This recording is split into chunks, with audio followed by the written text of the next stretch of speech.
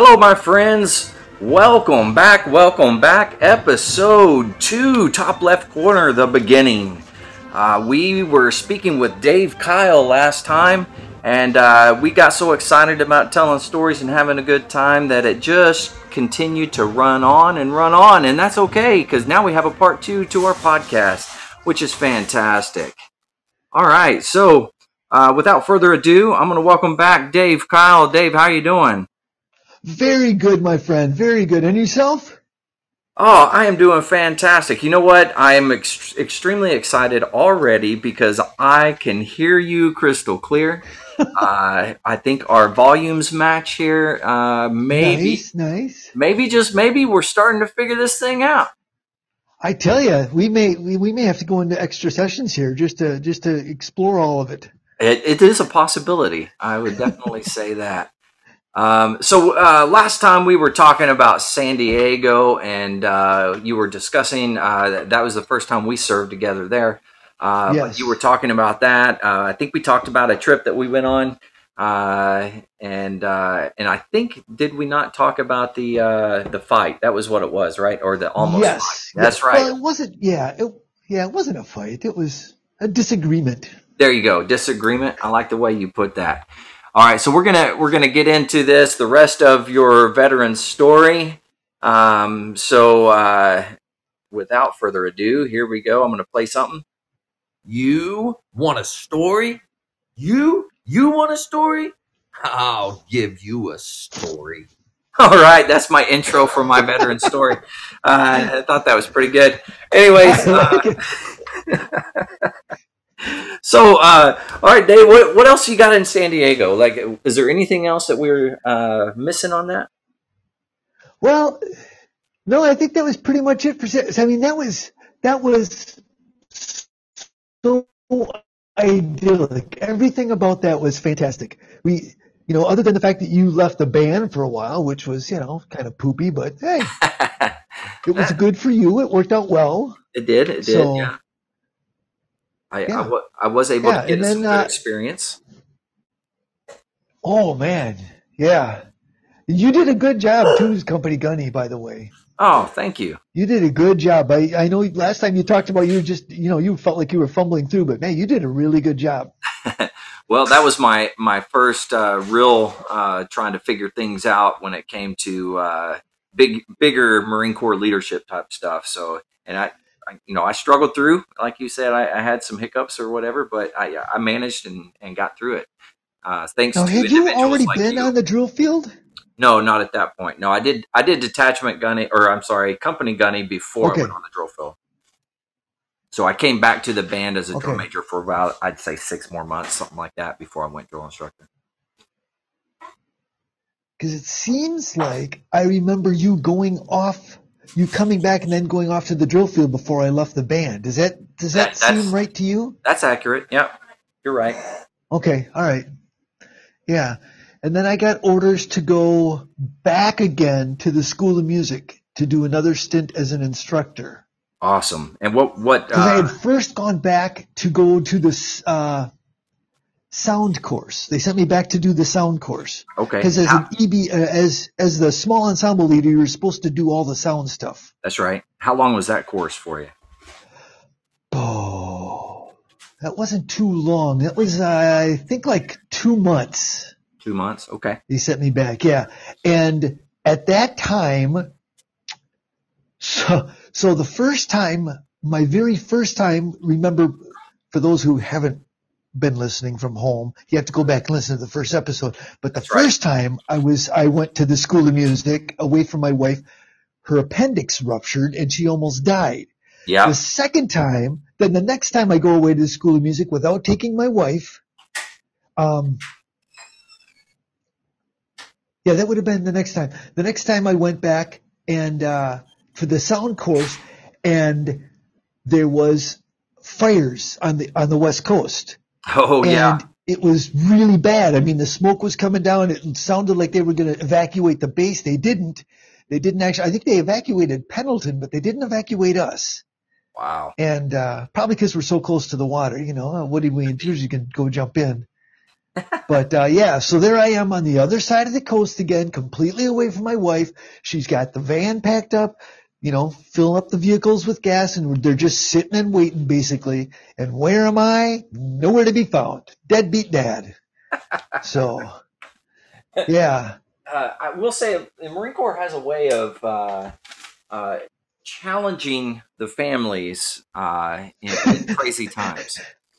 Yes, we often joke around that the hardest job is the Marine's wife, and by gum, that Heidi had that one. Yeah. Yeah, that is for sure. And because all you were doing was having fun playing with sound stuff.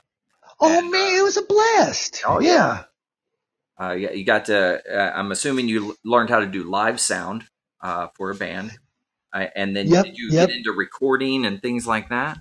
Oh yes, yeah, okay. Yeah. We did the whole thing. We did it with we were just getting the digital boards, but we were using the old 32 channel soundboards and whatnot, and having a ball. I enjoyed it. It was a really good course. That's awesome. Do you remember who you were there, like who the instructor was and who you went through with? Who did I don't remember who I went through with. Golly, geez. The instructor was Stan Dunlap, Petty Officer First Class Stan Dunlap. Okay. He was phenomenal, just phenomenal. I don't know. I think he had been sent to Yamaha, the corporation, like they sent him to Yamaha to get a course, and the rest of it was just old school figuring it out as he went. But man, he could do everything. That's the way it should be. And then we get. Say that again? Oh, I said that's the way it should be. They should be the ones that are that are top notch, right? Like that's what you want from the schoolhouse. Oh my, yeah, yep. So I get done with that. They send me back to the band, and the first gig was down in the Oregon Pavilion. What's the Oregon Pavilion? You're talking there in Balboa? Down in Balboa Park. Okay. The down by the Oregon there in Balboa Park, we had a gig there, and I was so excited to do it that I didn't pay attention to what I was doing, and I set the speakers too close to the mics, and I couldn't turn the volume up, and I was getting feedback. I just basically every stupid thing that we had been told not to do, I managed to do in the first gig. Hey, they wanted more sound, and I would. Good. Oh yeah, I just laid it all out there. It was oh my goodness. And after that, then Chief Warrant Officer Davis was like, all right, yeah, I think we'll use Gunnery Sergeant Studer to do the next gig. Yeah, that sounds like a good idea. Yeah. Yeah. I'll go and play instead. I got that down better, So. And Studer he was doing sound for a while, wasn't he? He had done sound for a long time. Yeah. Yeah. I think he was a drummer technically also, but he had been doing instrument repair for so long that I don't think he really drummed anymore. And then he got good at sound, and he was doing sound all the time. Right. Yeah, but he was good instrument repair tech, that's for sure. Oh yeah. And then I finally got orders to go back to the school as a student in the advanced course. Oh, okay, advanced. And yep, and when I was there, they had an opening for percussion, and I was able to just after I got done with the course, I stayed on as an instructor. Okay. Let's go back to the advanced course. So in that, what were you learning there at the advanced course? It was the old EBL course. So you were learning all rehearsal techniques, how to conduct a band, how to start, score study, how to do proper score study, how to write music for different ensembles. We were working on, we would write stuff. Basically, we'd take a march and either have to change the instrumentation, or we'd take a folk song and have to write it for band or whatnot. We'd have to write one of the assignments was taking 3 folk songs and putting them together in a medley and then playing it. And then, of course, you'd work on that portion of it, and then you'd be working on your conducting techniques also. And then you would go down and have one of the basic course bands read your music. So you could never write anything really hard because, basic course music. But, you'd write just whatever you Yeah. could do. We were writing jazz band charts and concert band charts and Oh, wow. marches and then doing score study on all of those and taking apart different pieces of music and how to learn to really conduct different things. Who was one of that one? Farquhar. Okay. Master Gunny Master Farquhar? Sergeant. Yeah. At the Or time, I think Master he was Sergeant, just yeah. Master Sergeant. But yeah, phenomenal conductor, phenomenal conductor. And And he's still out I there conducting. He's got what is it, the Band of America's Few. So a lot of okay, veteran Marines go into or part of that organization, and they'll go around and play at different places. They've played birthday balls. They've done and gone and done a lot of different things. Um, so, but yeah, he's still out there conducting, still running stuff like that. So yeah, he's doing good for himself. he is a master of it. He did this one exercise with us where we would conduct without using our arms. You had to just use facial expressions and because it's more than just waving the hands. You have to know. And oh my goodness.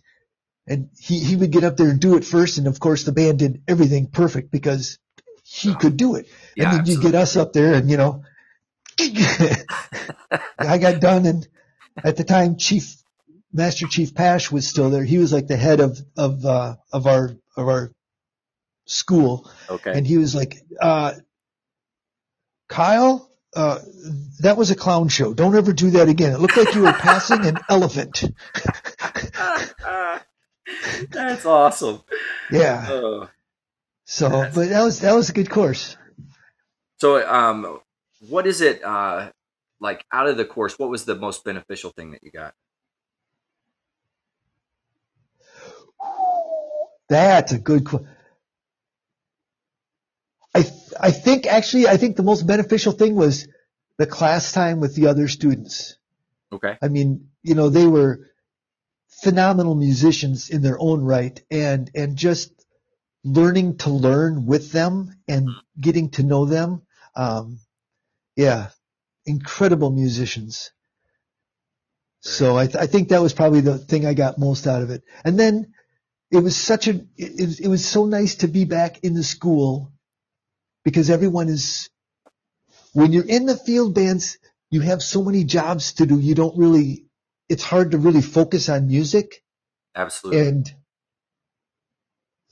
and the school is just focused on music. And that was such a pleasure to get back to it and really just, you get to really focus on yourself and how do I get better? How do I learn to do this better?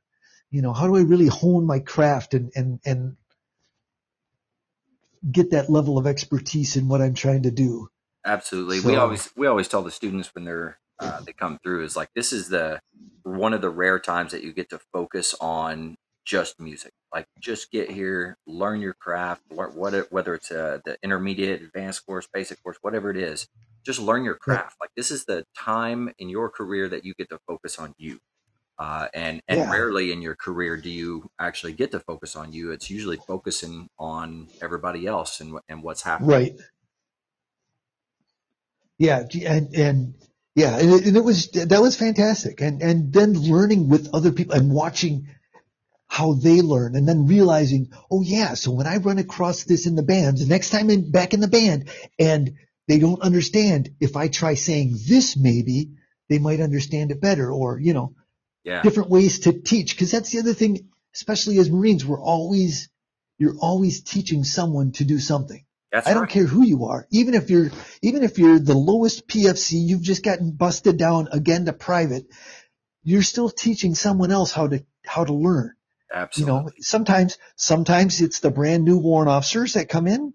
Hmm. Sometimes it's the, brand new drum major who's still trying to figure out what they're doing as well. Yeah, But you're always trying to teach someone else. So and I was mature enough myself then at that point to really focus in on, hey, I need to really pay attention to what I can pull away from this to teach others. right. Yeah, and that's awesome that you could that you get the opportunity to focus on that. How do you teach? what is the best ways of doing it. Because I've learned that as a drummer, I say it one way, but a saxophone player uh, looks at it a completely different way, and there are things that a saxophone player can tell a woodwind section, for example, think that because he understands it way better than I do as a Yeah. drummer. So being able to hear that, that's definitely something beneficial. Yeah. All And right. yeah. So you finished the school there. You auditioned to be an instructor again. And Yep. what were you instructing that second go round there? I was put in charge of percussion techniques. I became an actual drum teacher. Okay. And I was put in charge of percussion techniques to start with. And So and yeah. Describe to everybody what percussion techniques is. Okay. So the Marine field bands have piano players and guitar players and bass players. But when we go, most of our jobs, we do a lot of marching gigs, so we don't have a need for a piano player. And most guitar players don't have a chord long enough to really march along with as we're marching up and down the field. That's right. So they get to play percussion instruments. We put them on percussion instruments. And percussion techniques was mostly a class where I would teach non-drummers how to do drumming. And then I would also take the percussionists, because the field of percussion is huge. Absolutely. I mean, every other instrument, you have just one instrument. Field of percussion, you have a multitude of instruments that require completely different techniques. And we don't have the time in the School of Music to really address them all. We expect that you're going to, when you are faced with them, you're going to learn how to do it. But my job then was to kind of try to look ahead and see what kind of skills people are going to need and what can I give them as a basic foundation so that when they go out there and they run into a new instrument, the first time you run across the word water gong or water chime or I just ran across it the other day. Slappy pants. Yeah. Let's how talk about it. How do you figure out? Let's talk about a few of those things. Because you're saying some words. You're saying words that a lot of people aren't going to understand what that is, and only percussionists that've been around probably know what all those things are. But you said water gong. So what exactly is that? Well, it's literally taking a gong and hitting the gong and then suspending it in water, in a big vat of water. And it produces a really cool sound.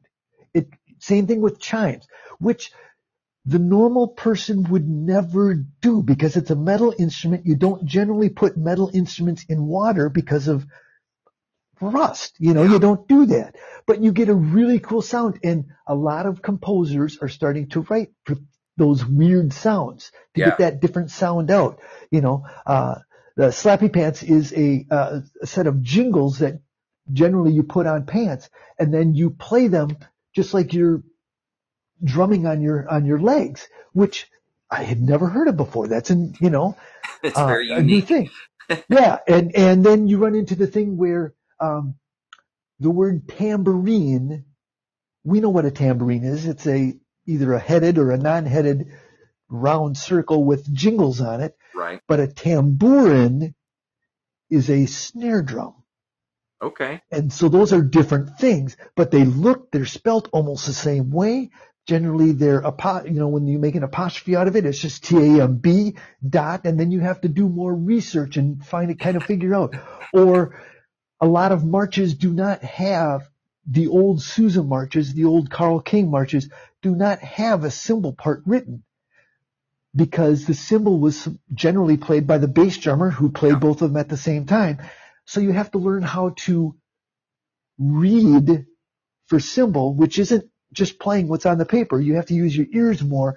And so all these concepts that are expected that we know how to do, but no one's ever bothered to tell them, hey, by the way, this is what you're supposed to do. So, that's what I was teaching. I was trying to teach both percussionists how to research and do all the weird stuff, and then all the non-percussionists how to play the instrument so they don't hurt themselves or hurt the instrument or, damage Absolutely. things. And from there, then, get into different timpani techniques and different mallet techniques and, what the different instruments themselves are and Right. have to set up, try to figure out, okay, what is it that really you need to know in order to get out there and do the job, Yeah, absolutely. So, because they're going to want the bass drum loud. How do you get the loudest sound? Well, just muscle isn't the right thing. I mean, muscle is a big part of it, but you can get more sound if you did this. And so here are the cheater codes for this game. Now Right. here's what Yeah. the next cheater, yeah. So that's what that was. And then Okay. from there, little by little, I started doing more because I had such a heavy mallet background. So I was on the second deck, second floor. The Mm-hmm. first floor is where all the the primary instruments were taught. So all the first deck teachers were basically teaching just drum set, and then they would send me all of the people that had needed extra help with mallets. And I would work with them on mallets, or if they had anything else going on, like timpani or something like that. But my office, oh man, I had a set of 5 brand new Adams timpani. I Nice. had a 5.5 octave marimba, a 4 octave marimba, 2 vibraphones, a xylophone, bells, 3 or 4 bass drums, chimes, bells. I mean, I had basically every percussion instrument the school had, I had in my office. So And it really, was glorious. really, you had um, the best office ever, because not only did you have that stuff in there and you used for the students, but I'm sure you took full advantage and was playing on everything all the time. There was more than one day that my wife had to call the school and say, "Hey, would you go up and tell him to come home now?" Yeah, that's right. And Go up there and shake him out and send him home now. It's time. Because yeah, you get playing and you nowadays they forget to just look at text the. you and say, "Get home." Yeah, Back now, then they yeah, had back to then, no. send a Yep, runner, send them up there. Yeah, yep, yep. So, that's awesome. and then, and then I was also, little by little got moved around. At one point, the head of the instrument division retired and they didn't have anyone. And so I agreed to fill in that position for a while. So for a while, I was actually running all the instrument Okay. instructors. So Yeah, yeah, that's a good challenge because you're trying to rope Marines, sailors, and Army, right, instructors. yes. So you had all 3 branches of service who do speak differently and things like that. Do think train differently a little bit. Oh yeah. Yep. And then you had to kind of wrangle them all in and give them one way of doing business. And I'm Right. sure, just like with anything, you get branches of service together, and there's always going to be those little quarrels, little fights, and things like that. And I'm sure you had to manage all that fun stuff as well. Yeah. And at the time, the Army was just, they were redoing their audition standards altogether. Oh, okay. They were kind of separating out. And so, for hours we would sit together, myself and the Army instructors, to figure out, okay, what are we really looking for with percussion? What should we be focusing on? What needs to be done? What do they need? What do they not need? And they changed up I don't know if they still do. I'm sure they do because we put a lot of time and effort into that. Changing their audition standards completely. Right. And yeah, a whole new system where I think it was now 30 points that you're working on. And yeah, Yep.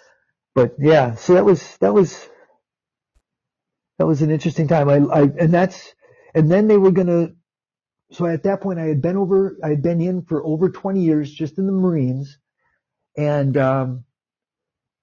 they were going to send me back to San Diego. So the reason they kept sending me back to San Diego is I have a daughter with Down syndrome. Okay. And because of that, we were in the EFMP it's called the Exceptional Family Member Program.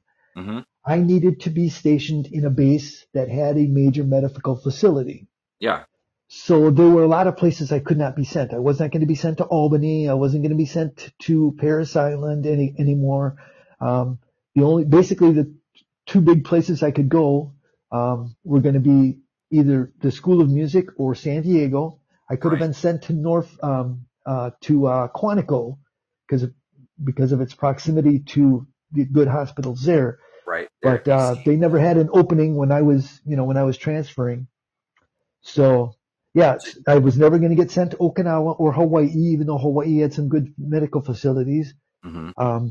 So basically, I spent 20 years in the Marine Corps, and I've never left the continental United States, Wow. which is an odd thing. I put in twice to go overseas into a war position, and they said, at the time there was a big fervor about it. Like, every Marine's a rifleman. If you want to go into combat, you just let us know and we'll get you there. Right. Yeah. And both times I put in for it, they were like, you know what? We can't right now. I mean, yes, you will get the opportunity. Benny Kyle, you will get the opportunity, but right now we need you here because, I'm needed here for this reason and that reason and whatnot. And Right. so, which, probably was a good thing. I probably would have gotten really excited and shot myself in the face or something. It wouldn't have been good. No, it all comes back. You So, go to the rifle range and you do all that stuff every year, and you walk in. You're always a little nervous because you're like, oh man, I hope I do all right, and I hope I didn't forget anything. But it's like riding a bicycle; it comes back. yeah. I suppose so. I remember. So when I'm at the School of Music, we would go to the rifle range a little bit less frequently than we should have because it was difficult to get there. We were on the range. I had limited number of Marines, so basically you're being sent over on your own TAD. I get over there and I'm working with one of the Fast Company groups. Okay. Now, for those that don't know, Fast Company is, let me see, Fleet Anti-Terrorism. I forget what the rest of it stands for, but it's basically like Marine SWAT. Right, and they're Is the that a ones. good way of describing it? Yeah, that's a good way of describing it. They're the ones that, like, let's say something happens in a country where an embassy is, and they need somebody backup or extra Marines to help fortify or whatever. They'll get called for things like that as well. And so they're generally really good at weapons. So we get onto the range, and I think it was just pistol that time, and we do our firing and whatnot. I'm staff sergeant, so I'm kind of off on my own. I'm with the group and whatnot. We get done, and I go back to my vehicle, and I'm eating my lunch in my car, and I can hear the staff sergeant with Fast Company just ripping them a new one. You let a bleeping band thing beat you on the range? How embarrassing! Oh, this is not your good day. And he just went.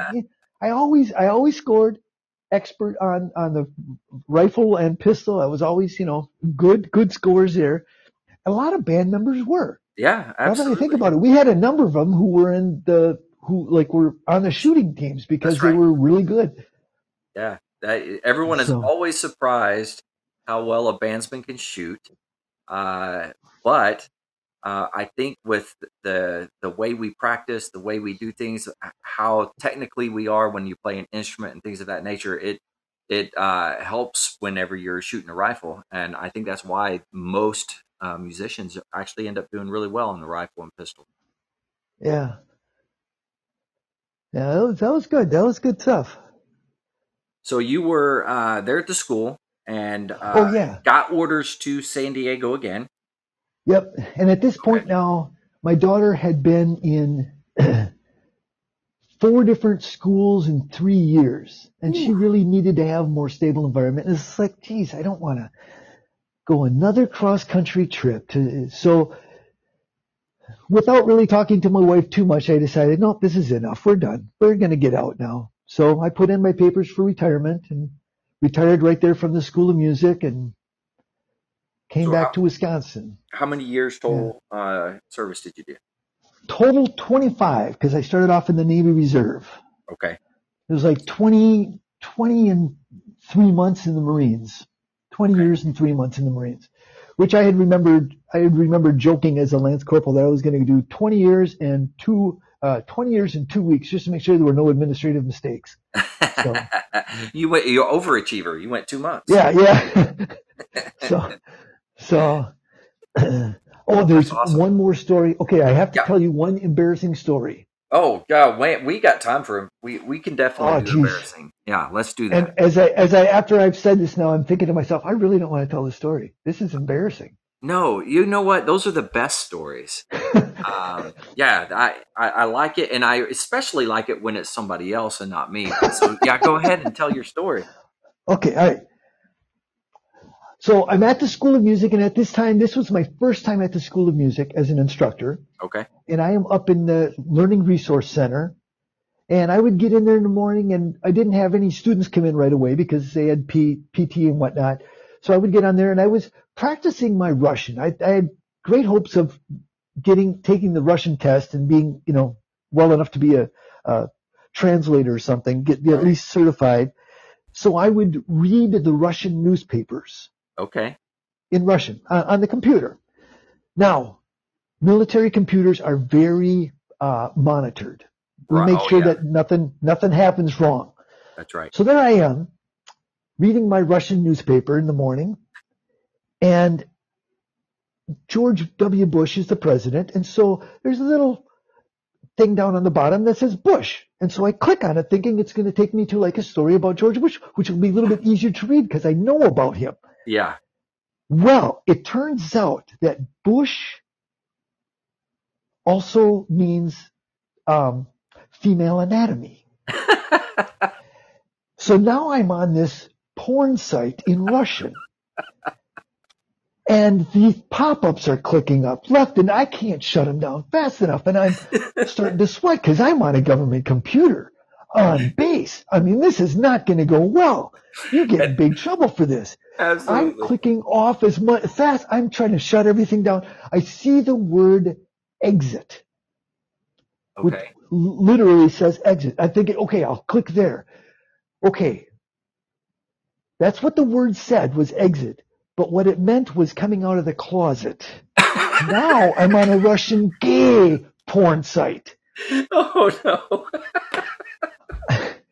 I am pooping the proverbial purple thumbtacks at this point because this is not. I see my career going up. I wonder what the inside of a jail cell looks like when you're in the military. I finally managed to shut down the whole system, and I'm getting up to go and talk to the IT guy because I got some serious explaining to do. Right. I open up the door, and there he's standing like, oh, it's you. Now, luckily, the base is kind of small, and we were very active in our church there, and he was active in the church, and he knew what I was like and who I was as a person. He's like, boy, if it was anybody else, I thought for sure I was going to have to fill out this paperwork today.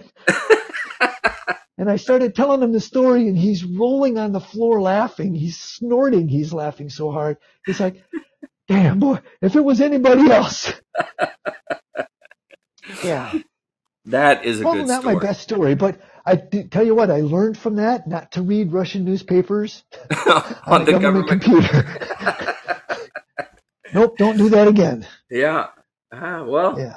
At least you learned from your lesson. And, that I did, yes. It didn't hinder you in your career. You still made it, so that's good.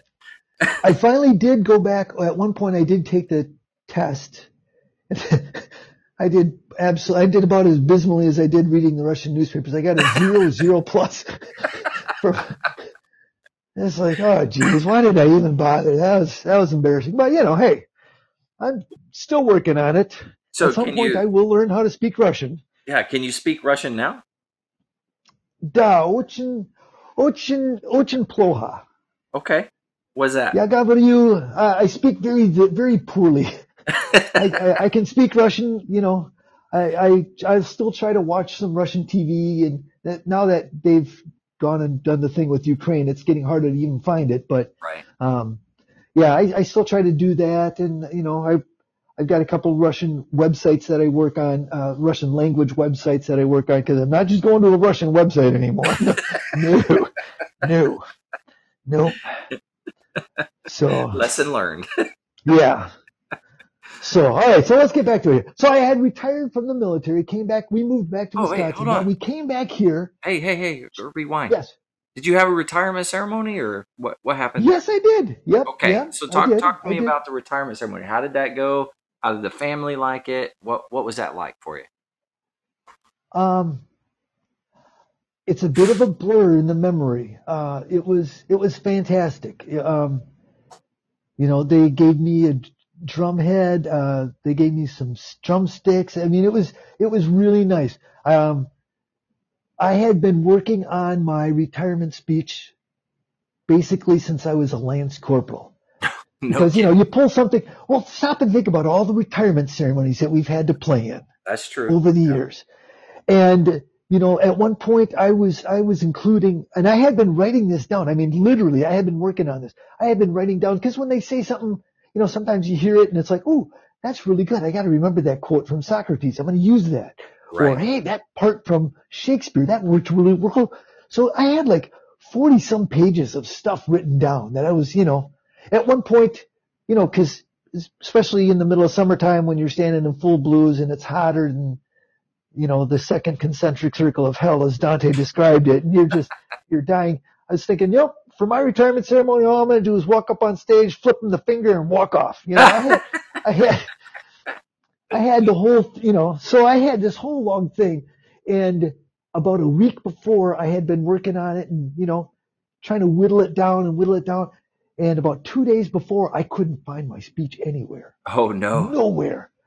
And to this day, I don't know whatever happened to it. And so I made that comment in my speeches. I said, I've been working on this speech now for a better part of 20 years. First time that I had been standing out on a retirement deck and listening to the trombone player I think he was a major at the time, retiring, and he started talking, and about 45 minutes later, he still was talking, and I thought, well, I got to do something better. So I've been working on this for a long time.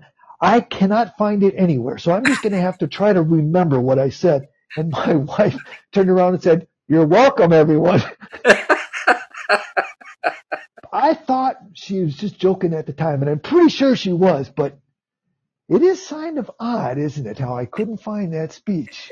It seemed to be perfect timing. So yeah, it's a little coincidental, isn't it? she may have some explaining to do. Yeah.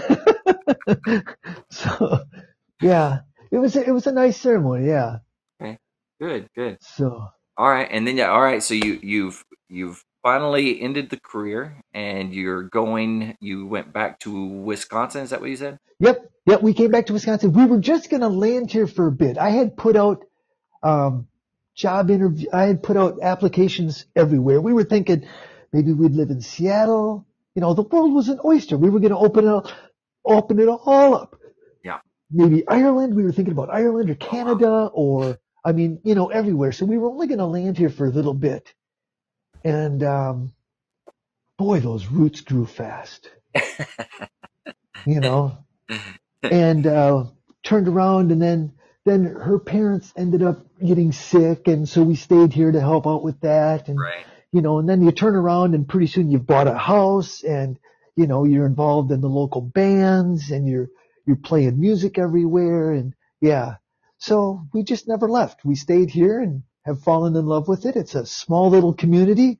It's an odd community in the fact that it's not really a performing arts area. It's small rural Wisconsin, 15,000 people in the city. There's a Polytech University, University of Wisconsin Stout, which is more of a Polytech school. It doesn't have a music program. Okay. They finally added a music minor just because they do a lot of computer stuff. And so this way they can learn how to add music and different things with music into the computer programming and games that they do. But nothing like that. And yet it has 3 different performing arts theater groups. It's got one of the oldest community bands in Wisconsin playing summer concerts all year long. Nice. We've got, my wife and I stay busy playing music pretty much all year round. And, that is awesome. We don't make any money at it because this is small town rural Wisconsin. You don't do that for money here. So at least you're still I playing. stayed. Oh gosh, yeah. Oh yeah. I generally will spend on a normal day, I will spend about 40 minutes downstairs in my basement, either playing vibes or drum set or snare drum, or my wife got me a ukulele one year for Christmas, and I play around on that. I've got a kalimba, which is a thumb piano. Oh yeah. Um, Okay. I've got concertina. That's a fun instrument. Play around on that. My son got me a lyre harp, so I play on that, and I'll sit down there. Again, she'll call up to me, Dave, get your butt up here. It's time to do this or that. And, I get lost in time down there. Yeah, yeah, yeah. Well, that's how you know you still So, love it. If you can get lost in oh time yes. and just lose it and continue playing, and that's how you know that's it. That's your thing, you know? Yeah, I'll still challenge myself. I try to get my scales down even faster. At one point, Nice. my goal was to play all 48 scales, all Uh-huh. 48 scales in less than 5 minutes, Oh, start to wow. finish. Just play all of them all, ping, ping, ping, ping, get them all 48 done. Well, that I got done pretty easy. So then I was going to try to get into all the modes. Well, now you're talking about 128 scales. Oh, That's a lot of scales. yeah, it is. And you're basically just repeating the same scale over and over again, Mhm. all the different modes. I mean, so for those that don't know, if you start on do and end on do, re, mi, fa, sol, la, ti, do, that's one mode of the scale. Now, if you start on re, the second note, and go up to the re, fa, la, to, so, do, I can't even do it now, but go up there, That's way that's better than I another could have done. mode. That's another mode. So you have the Ionian mode, the Dorian mode, the Phrygian mode, the Lydian mode, the mix, all these different modes. And they're basically just the same scale, but you're starting on a different note in the scale each time.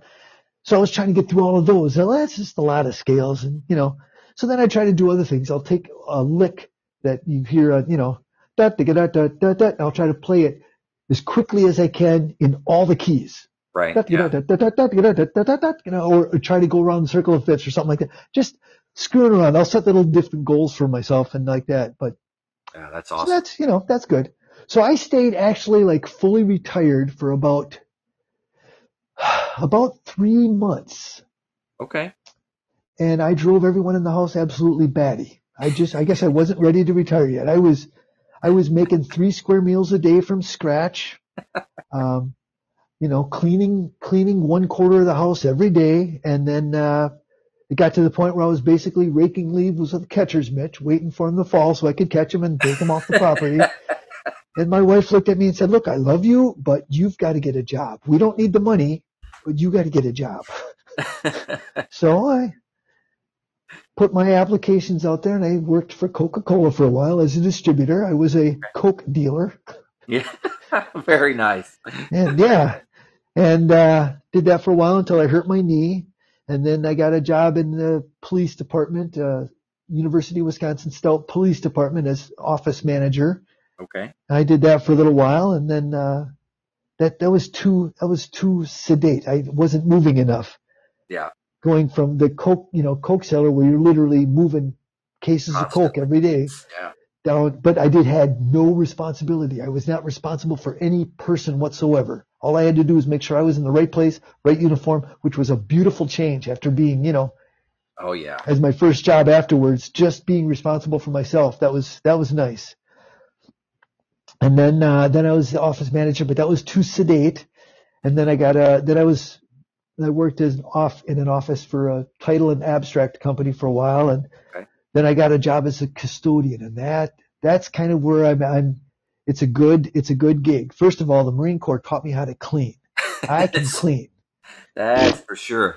That's something everybody can relate to there.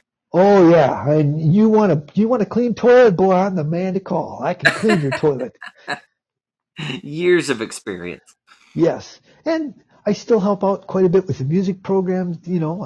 I'll go in and play for them, or I've gone around to the elementary schools and played Christmas. I'll bring in 4 or 5 of the instruments and play different songs and explain different styles and different techniques and stuff. And matter of fact, just today, I was moving pianos from one room to another, and the band teacher came over and said, "Ooh, Dave, you're here. Come over here." He needed me to show the different techniques for 4 mallets. Oh yeah, Basically, the yeah. 3 different techniques for 4 mallets. So I was giving a master class, while Okay. I was doing that.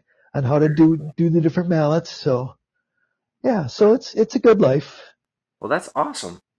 Um, so let's take a quick little advertisement break here, and then we're gonna come back and we're gonna start talking a little bit about the lost arts. But Yes. I'm gonna get to this advertisement real quick. Are you in the Virginia Beach, Hampton Roads area and looking for a fun, family-friendly musical act? Then you are in luck. Poncho Music is an experienced musician and entertainer performing country music favorites of yesterday and today. Poncho, a United States Marine Corps veteran, performs in the Hampton Roads area right here in Virginia. Come on out to listen to great music and have family fun. You can find a listing of upcoming events on Facebook. Type in Poncho Music. That's PANCHOMUSIC. Like and follow. Support your local veterans. Poncho Music, performing in the Hampton Roads area. In a world where digital technology has taken over, the art of storytelling is quickly being lost. But there is one place where the tradition of storytelling still thrives. The Lost Art of Fishing Stories is a collection of one fly fisherman's incredible tales. These stories are sure to capture the heart of readers of all ages. In a time when we are more connected than ever before, The Lost Art of Fishing Stories is a reminder of the importance of sharing stories and connecting with each other on human level. Pick up a copy wherever books are sold. The Lost Art of Fishing Stories, written by Andrew J. Cox, illustrations by Oni Virginia Bailey. All right, and we're back. All right, Dave. So the lost art, right? So this is something that I started thinking about because I was fly fishing. Of course, I wrote a book about it, fly fishing, and all my crazy adventures and stuff like that. But I started thinking about what the lost arts, like what are things that get lost and not really passed down in the next generation. I always use as an easy example is changing a car tire. I don't know how many people, how many adults nowadays have no clue how to do that, and that's just one lost art. So, what do you see from your end? Like, what are some lost arts that you see? Yeah, changing a tire is a good one. Reading a map, Absolutely. that's that's a good one. I think it's Jeff Foxworthy talks about um, teaching his daughter the first time how to pump gas, and the pumping gas thing completely threw her. She couldn't get that at all. But when it came to paying, she had no problems with that. And he was like, "Oh, he was sure that that was going to be the part that threw, you know." Yeah, But like we had talked about last time too, some of this is just life, the way it changes, which is both sad and invigorating. You know, we're losing all these really cool things that we used to do. Growing your old vegetables, for crying out loud. That's almost becoming, number of people that have their own garden seems to be on the decline. That's got to be, absolutely. you I know, I think my girls actually think that vegetables and fruits is just something that is in the grocery store. It just magically appears, and so my wife had kind of started a little garden in the back and was teaching the girls how to do all that stuff. But it's funny how that it just becomes normal. That's what they see in the grocery store. yep. And I think you just hit on the biggest one that I caught myself a lot thinking about, the art of being a family. Oh man, you hit that right on the You head. know, we just overlook it. You don't even think about it. But, stopping and doing things together as a family, not being forced to sit with each other in the car and going someplace else so that you can go in 8 different directions. Absolutely. No, I'm talking about actually doing something. Even if it's just playing a game as a Mhm. family, Oh you yeah, know, yeah. Just how yes. often, Sorry, just yesterday I was playing Old Maid with the girls sitting on the floor or whatever, playing Old Maid. Probably played 3 or 4 rounds with them, uh, and the old board games. I taught them oh, recently how to play chess. yes. Surprisingly, they picked it up incredibly fast. So it was really cool to see. Yeah, and there are some really good games. We got started with Megan with the Ticket to Ride, Oh, and it connects, basically 1800s building trains across the United States, right. and so you get a bit of a geography lesson in it as well. And yeah, That's really just cool. just spending time with family and doing family things, not eating together where everyone's on their own personal device, Right. or even watching TV, which is almost becoming it's because no one can just sit and watch TV. They've got their phone or their iPad or their something, even as they're watching TV, they're flicking around on something else. Yeah. But yeah, just the art of being a family, which Yeah. sounds silly. And you're going to hear, oh, our family's not like that. Really? Stop and think about it. How often do you sit down all together? And maybe you do. And more power to you if you do. But Absolutely. from where I sit, from what I see, it's not something you see normally out in public. Hmm.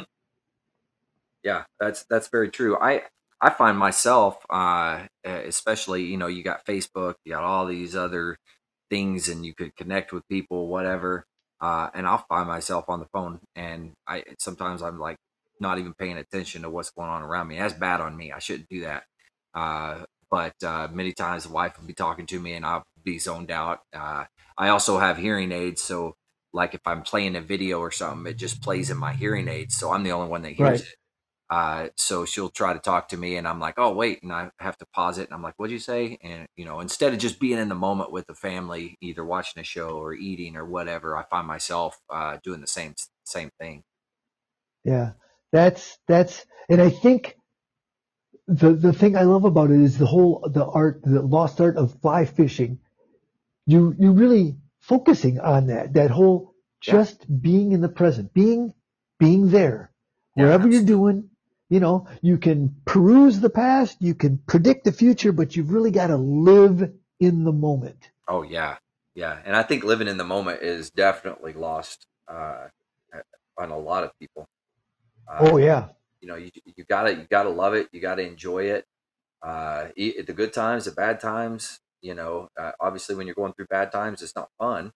Uh, but you got to look at it, like, maybe later it's a good story, or maybe you learn something from it, and are able to not be in that situation again in the future because you learned it. yep. So something positive coming out of it, and it really comes down to the attitude on that. Even if there's nothing positive in it, at least you've had it, and now you know when you're not having it.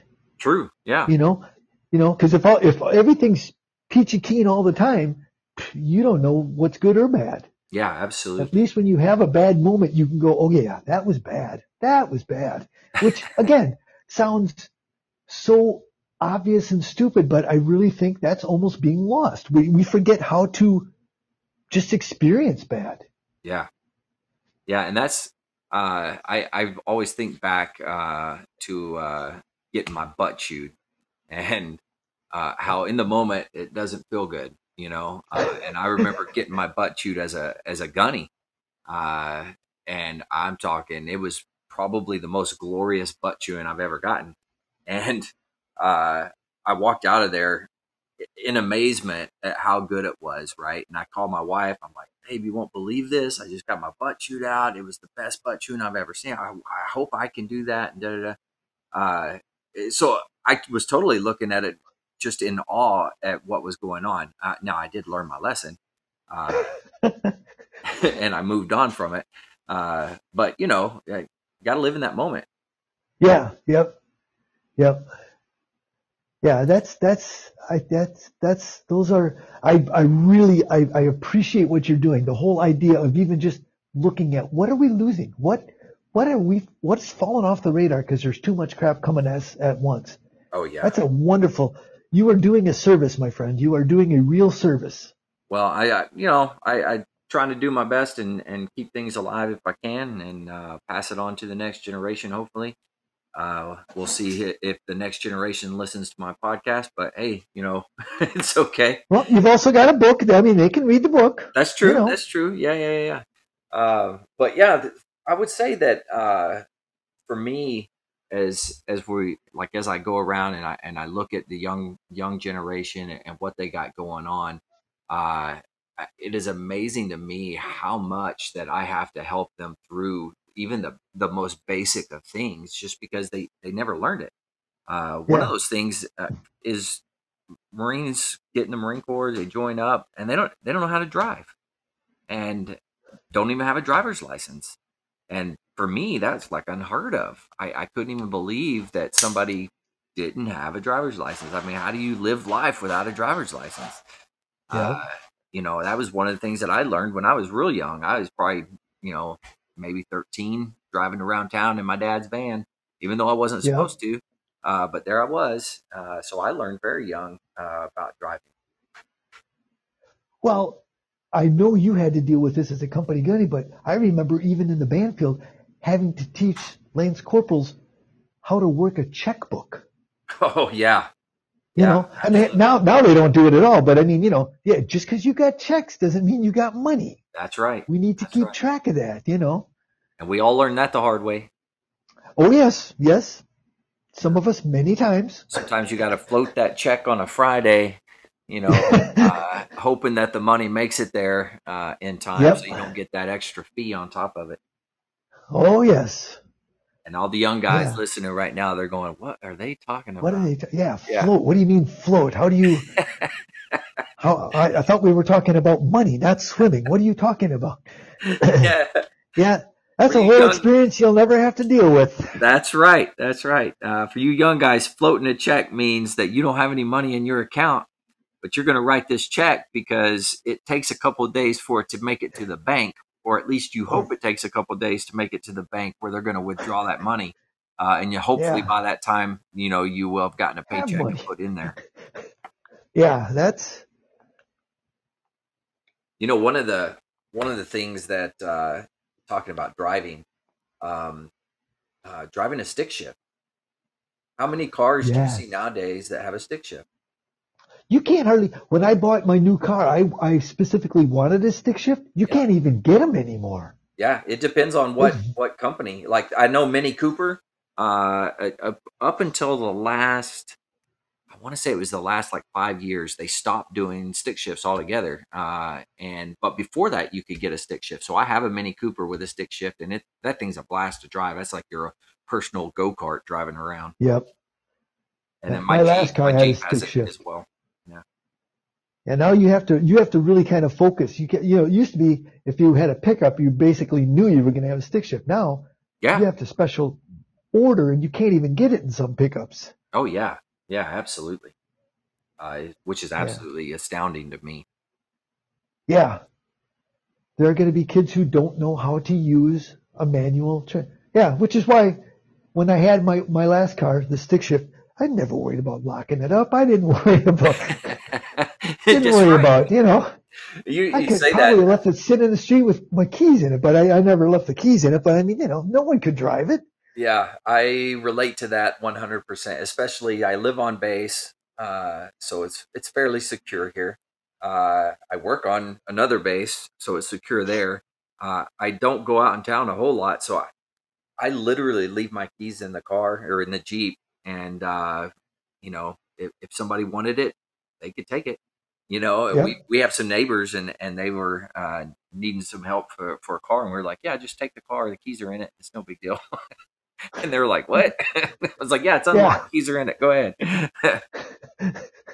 And now out in town, I will take the keys out of it.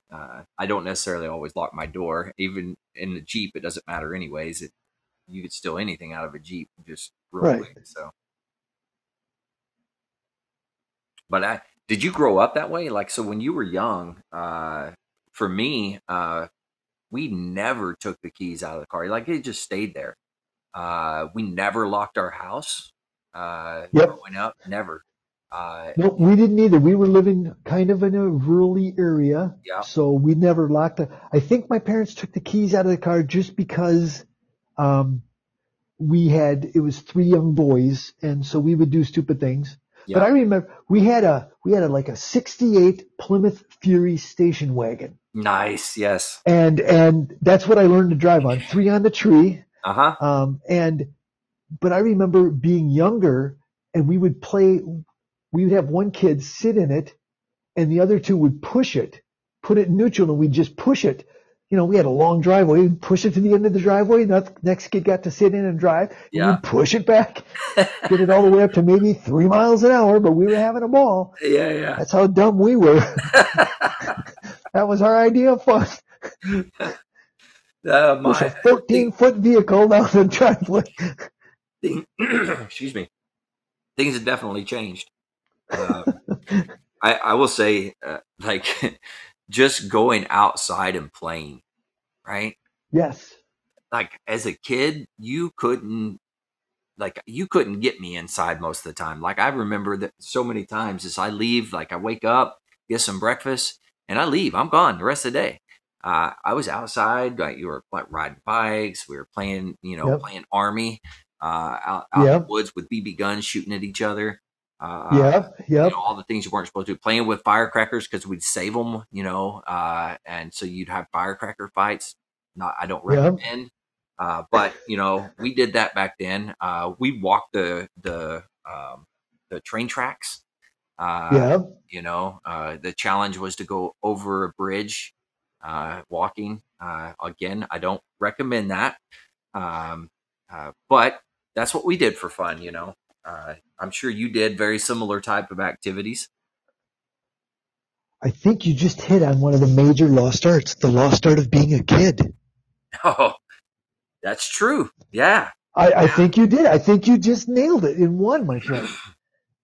Yeah, all those things, and you wouldn't come back until you had to be back inside before the streetlights came on. Yeah. Or very shortly afterwards. Mm-hmm. But we didn't have cell phones. That's right. If your mom or dad needed to get you, either they bellowed until you heard them and came home, or maybe they called a friend, the friend's mom, and then that mom would come outside and bellow until one of us heard them. And, absolutely. I remember I would tell them like a basic gist of where I was going, like I'm going over to so-and-so's house or whatever. But that doesn't mean we stayed at their house, Oh yeah. And you remember back then as how did you find out where people were, right? So if I was riding my bike around and I pulled up, or went by somebody's house, if all the bikes were parked out front, that's where everybody was out. Yep. So that's how you knew. If they weren't there, you had to go to your next friend's house and hope that they were there. You just keep driving around until you find where all the bikes are. That's right. Yep. Or you have to do something on your own. You have to figure it out. And those were some of the best days I had, where I just, couldn't find anybody else. So go off into the woods and make my own little fort, try to build a little fort or something. Or absolutely. That was I thoroughly enjoyed doing stuff like that. I try to get my girls to do that. To be honest, they actually have a really good imagination. And I think part of the imagination part of it for them was because they grew up with tablets, they grew up with the internet and all this stuff, right? They would literally sit and watch videos of other kids playing. So it'd be a kid, being a recording, and he's playing with figurines or little things like that, and just having a ball, like making up stories and different things. They would sit and just watch it over and over and over. And because of that, we would get them the same type of stuff, right? And they would sit for hours and just make up these big, long stories. Like they would have like fights between the wolves and the tigers and absolutely crazy things. And so I'm glad that they, their imagination is definitely still there, still in the young people's heart, I think. We just got to get them away from the tablets and outside more often. Yes. Yeah. Tablets are an incredible tool, but they have to be used as a tool. Yeah. Yeah. They can't replace everything. Yeah. I remember walking past my son sitting on the floor one day. And he's got his little, I think it was a pickup truck matchbox. Okay. That had the doors that could open, Oh, yeah. And he's laying on the floor looking at the pickup truck. And I thought maybe he had gotten hurt or something. And I'm like, Christopher, what are you doing? Well, I'm just imagining what it would be like inside the pickup truck. Holy crap! That's awesome. That's really good. A little demented, but that's really good. All right. That's my boy. Yep, that's my boy. Yeah. Yeah, so I thought, to be honest, this podcast, I was trying to find a way because I want veterans to be able to tell their story because that is one of the things that's getting lost.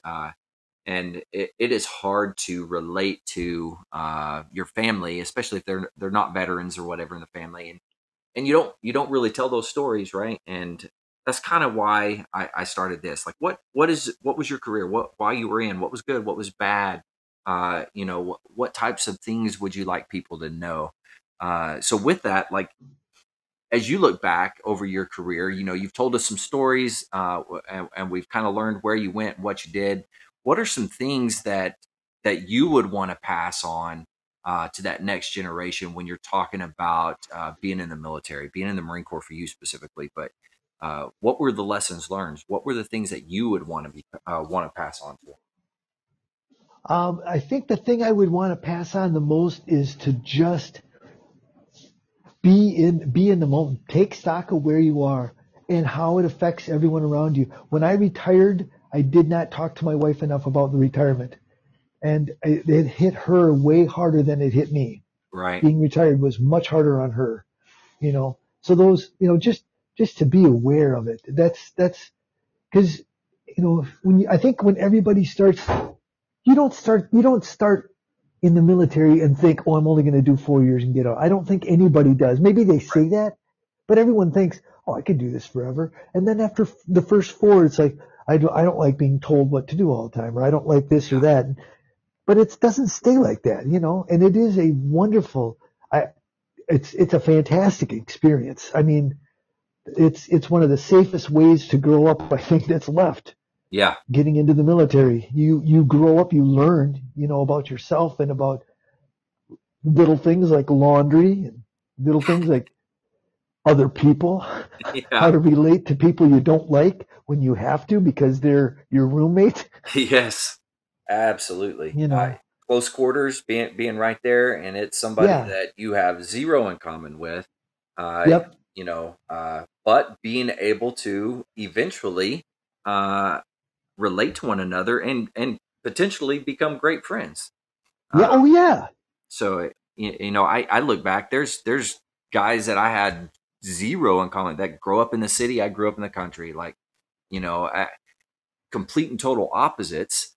But we get together and we gel. And it works. And that's one of the great things about the military, in my opinion, is how we can come together and make things work. Yeah. Yep. To look past the little differences, because really they are all little differences. Oh yeah, absolutely. Absolutely. There's way more that makes us the similar than there is that makes us different. So absolutely. Yeah, I think that's one of the things that I like the most. And I'm not officially retired yet, but that is one of the things I'm going to miss. Having that camaraderie with you, right? That it's somebody, literally a person next to you. And as I retire and I move on, I'm not always going to have that. Now I'll always have phone. I'll always be able to call somebody and things like that. And I do pretty decent at trying to keep up with folks. Not fantastic, but I do okay. But I'm definitely going to miss that aspect of things. And you've been retired now for a while. I'm sure that you've seen the same type of things. Yes. Yeah, it's the people. Man, people are just incredible. Yeah. Infuriating sometimes, but incredible, and stopping and thinking back over, as we've sat together now and I've told these stories, thinking back over all the people and some that I kick myself very hard that I didn't make more of an effort to stay in contact with, and I don't even know how to establish contact with them now, and others, have moved on, and it's like, okay, I learned a lot from that person, and I hope they're doing well, but I don't necessarily need to see them right now. And that's so, true. Well, I'd take this moment there to plug those veterans groups, right? Yes. So the VFW, if you've been in combat, go join the VFW. That's especially for the young guys, because really in the VFW, from what I've seen, is really the really much older gentlemen that are in it. But they need that young blood. They need those young guys to come in. There's the Marine Corps Yep. League, um, The American Legion. American Legion. That's right. Yep. All of those organizations are there, and typically in your area, wherever you are, there is some organization that you could go to and build that camaraderie and have that camaraderie again. And I highly encourage people to go out and do that. Oh yeah, yeah. If it's because we have these shared experiences, even if they're not the same, they're shared experiences. You'll always be able to relate to another person, in the military. Yeah. And that camaraderie, sometimes that's what you need to help just pull you back from the edge a bit. Just, hey, that's right. We made it through boot camp. Yeah. This is nothing. We made it through boot camp. We can make it through this. We've been in combat together. We can make it through. This is nothing. This is, that sense of perspective. Yeah. And if there isn't a veterans group in your area, start one. Why not? Absolutely. Yeah. Right. Get together with a couple other guys, even if they're a different service, Mm-hmm. Especially if you're a different service. Yeah, go out. Just go to the local areas or whatever, and just say, hey, is anybody a veteran? And hey, you want to get together? And that's how it starts. It starts with one or two guys or gals, and then all of a sudden, bam, there you are. You got a group. Maybe you start the next Marine Corps League chapter somewhere. Yeah. Anything's generally possible. You find them at the bar because that's how the Marines got started. So it's at the bar, wherever. Yeah, if you're gonna have something that you're gonna start at the bar, is it makes sense for Marines. So. Oh yeah. So that's just the way we roll. That's right. That's really threw the gauntlet down because now all the other services are saying, "Oh no, that's the way we." So, yep. Very we just nice. got 3/4 of the retired military population drunk tonight just from that. Oh yeah, well watch this. All right, let me take another little break here to do a commercial and then or an advertisement, excuse me. And then we're going to get into some question and answer stuff from some listeners that have sent some stuff in. So let me get into this real quick. I'll be right back. Do you like both types of music, country and western? You're in luck. AJ Cox, country and western performer, is performing in the Hampton Roads area. Follow on Facebook at AJ Cox, country and western performer. Like and follow, and be on the lookout for upcoming performances. Questions, answers. All right, we're back. All right, Dave, did you like my intro on that one? I love it, man. I love it, especially when you're playing guitar. That's fantastic. You are way more talented than I am. I cannot play guitar. That's too many strings on there for me. Ukulele I can handle, but you had that 6th string and I can't. My pinky doesn't do that. I can only strum. That is what I can do, and I can sing country and western tunes because they're typically a little easier to do. So that's what I can do. Nice. Nice. All right. So let's get into some of these questions. So let's see. Question number 1 here. How do you balance work and home life? That's a fantastic question. Poorly. I do it poorly. Poorly. Okay. So you can give examples of what not to do. So yes. Yeah. Okay. Oh, I'm all up in that. Okay. So what advice would you have for these young motivators? I think you just have to communicate. You need to, because you get home from work at the end of the day and you feel like you've got a whole lot of stuff to do and your spouse hasn't been at work all day or, has had their own job and, you just got to talk to each other and figure out what you're doing, where you're going. Remember the reason that you got together in the first place. And, that's, That's right. I have always required my wife to kind of tap me on the head and say, hey, hey, hey, idiot, you're home now. Right. Now you're done. You're done with the day. We let you play with them for 10 hours today. That's enough. You come home now and do home stuff. That's right. This family requires all of us, and you're part of that all. So get your butt in here and let's do some family stuff. Yeah, my wife, she gets on me too. And it is hard. It's hard to balance that work and home life, especially in the military. Yes. We always say you're a Marine 24 hours a day, 7 days a week. And that's correct. You are. Yes. But you have to carve out time. Even if you're in you're a platoon sergeant or something like that, right? Where you have to answer the call, Yep. a good majority of the time. And nowadays it's a little easier because you got text. Like, is it important? Is it not important? You can look at it and figure that out. Right. But still, you're having to pull it out and look. So it makes it a little bit more difficult. I know back when we were coming through, we didn't have the cell phones, so if you received a phone call from somebody, it was important, like 100%. Yeah. Nowadays, not so much. It may just have a question because we're in the day and age where we want answers right away, and that's Right. not always gonna work. But you have to be able to turn that off from time to time. You have to let your Marines know, hey, tonight I'm doing whatever, with the family. So from this time to this time, I'm not going to be available.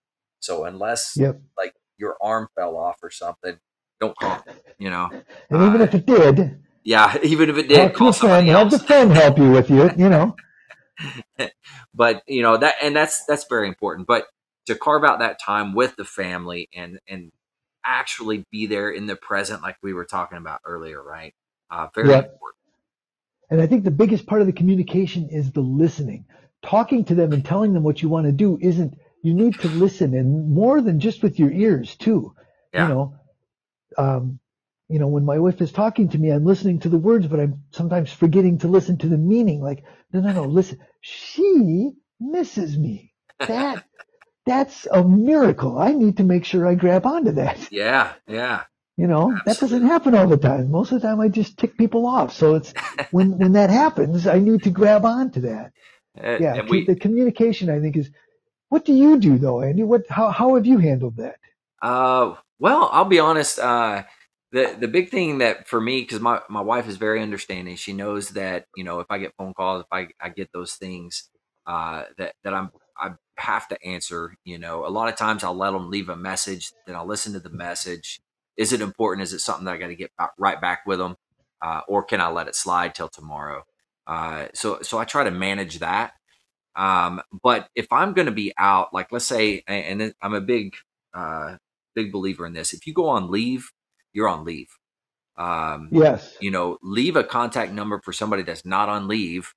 That way they can contact that person.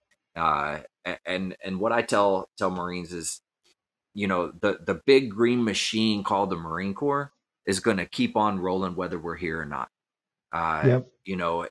Whether you got out at 4 or whether you're retiring, whatever the case is, as soon as you're gone, the next person's there to take over. Yep. We're our own worst enemy with that because we train specifically for that. Yeah, absolutely. Yeah. We cross train everything. But it is difficult, but you have to carve out that time. You have to remember that work is not forever, but your family should be. Yep. And too often do we as Marines and military in general, we get wrapped around the job and it becomes everything for us, and we associate our life with being a Marine. Like I Yep. am that, which I get it. We are, once Marine, always right. Marine, but you have to take that step back. You have to go and just spend that quality time with the family. Carve that out and make sure that you have that. Just to get grounded again, if anything. Just to, absolutely. Otherwise you burn yourself out way too easy. Yep. Yeah, and that happens fairly regular Oh in the yeah. Marine Corps, and I'm sure all the other services as well. People, Yep. they keep going, keep going, keep going, never take a break. Uh, it's not a good thing. That's when people get hurt. People get too stressed out. Those types of things need to go. And in the military, we don't say, we're too proud to go get help.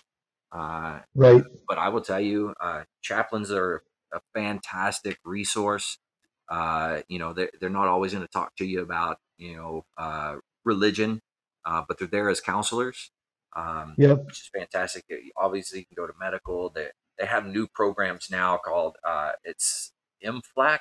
I cannot remember what that stands for, but it's basically counselors that the Marine Corps hires that military members can go to and get counseling, which is fantastic. Not just the military member, but also their families can go in as well. Nice. So the Marine Corps and the military in general has, I mean, incredible strides when it comes to mental health in the military.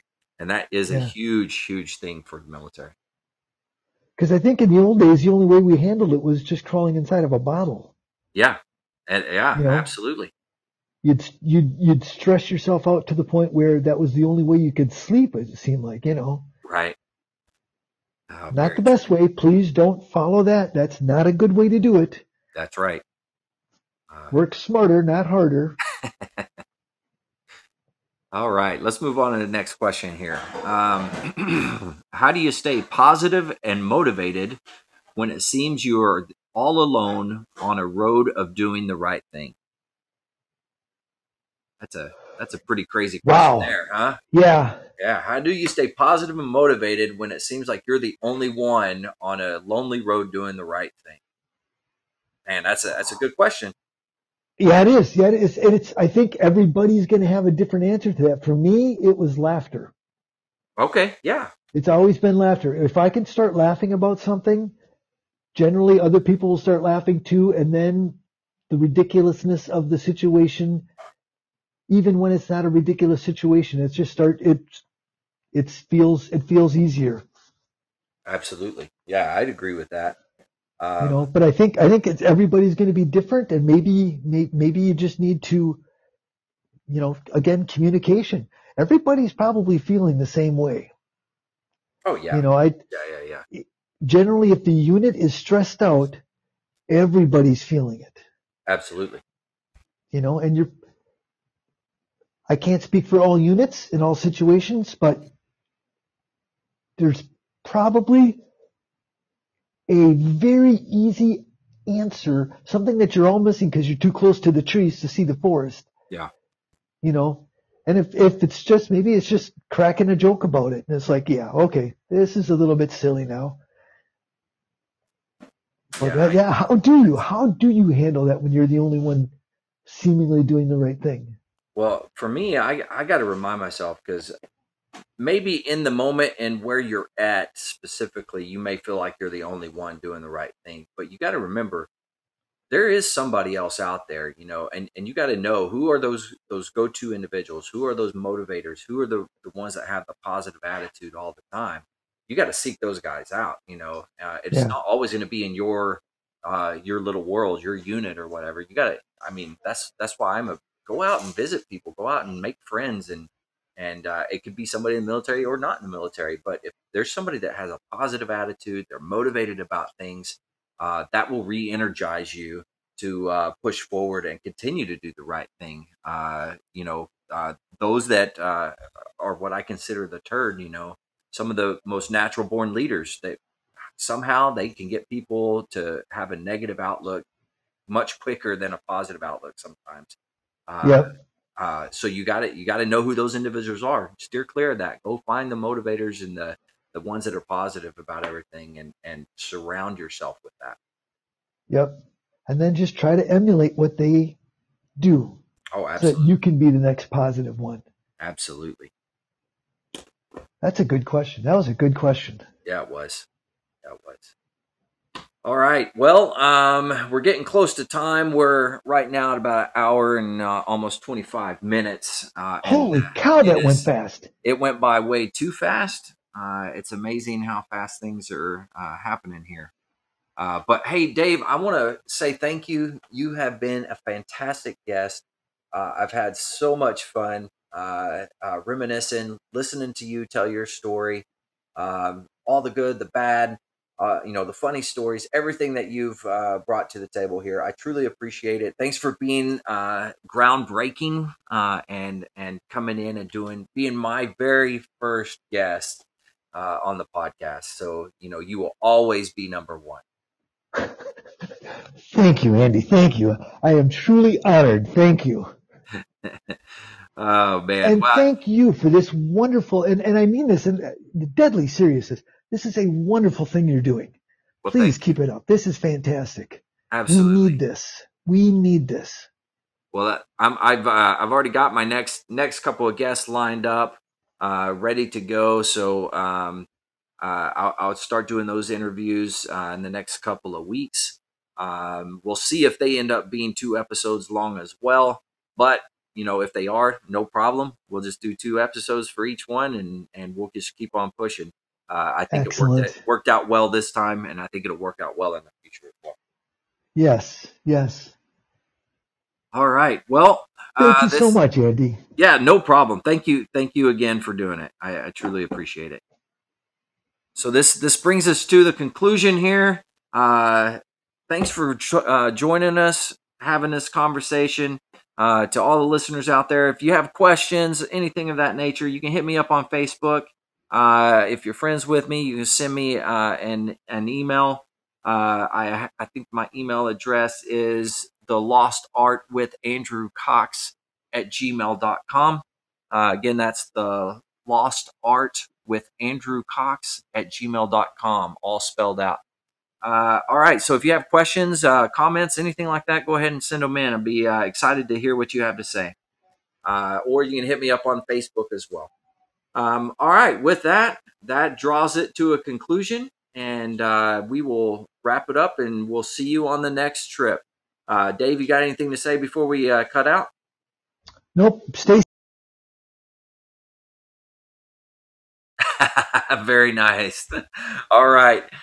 Stay motivated and change your socks. Have a great day.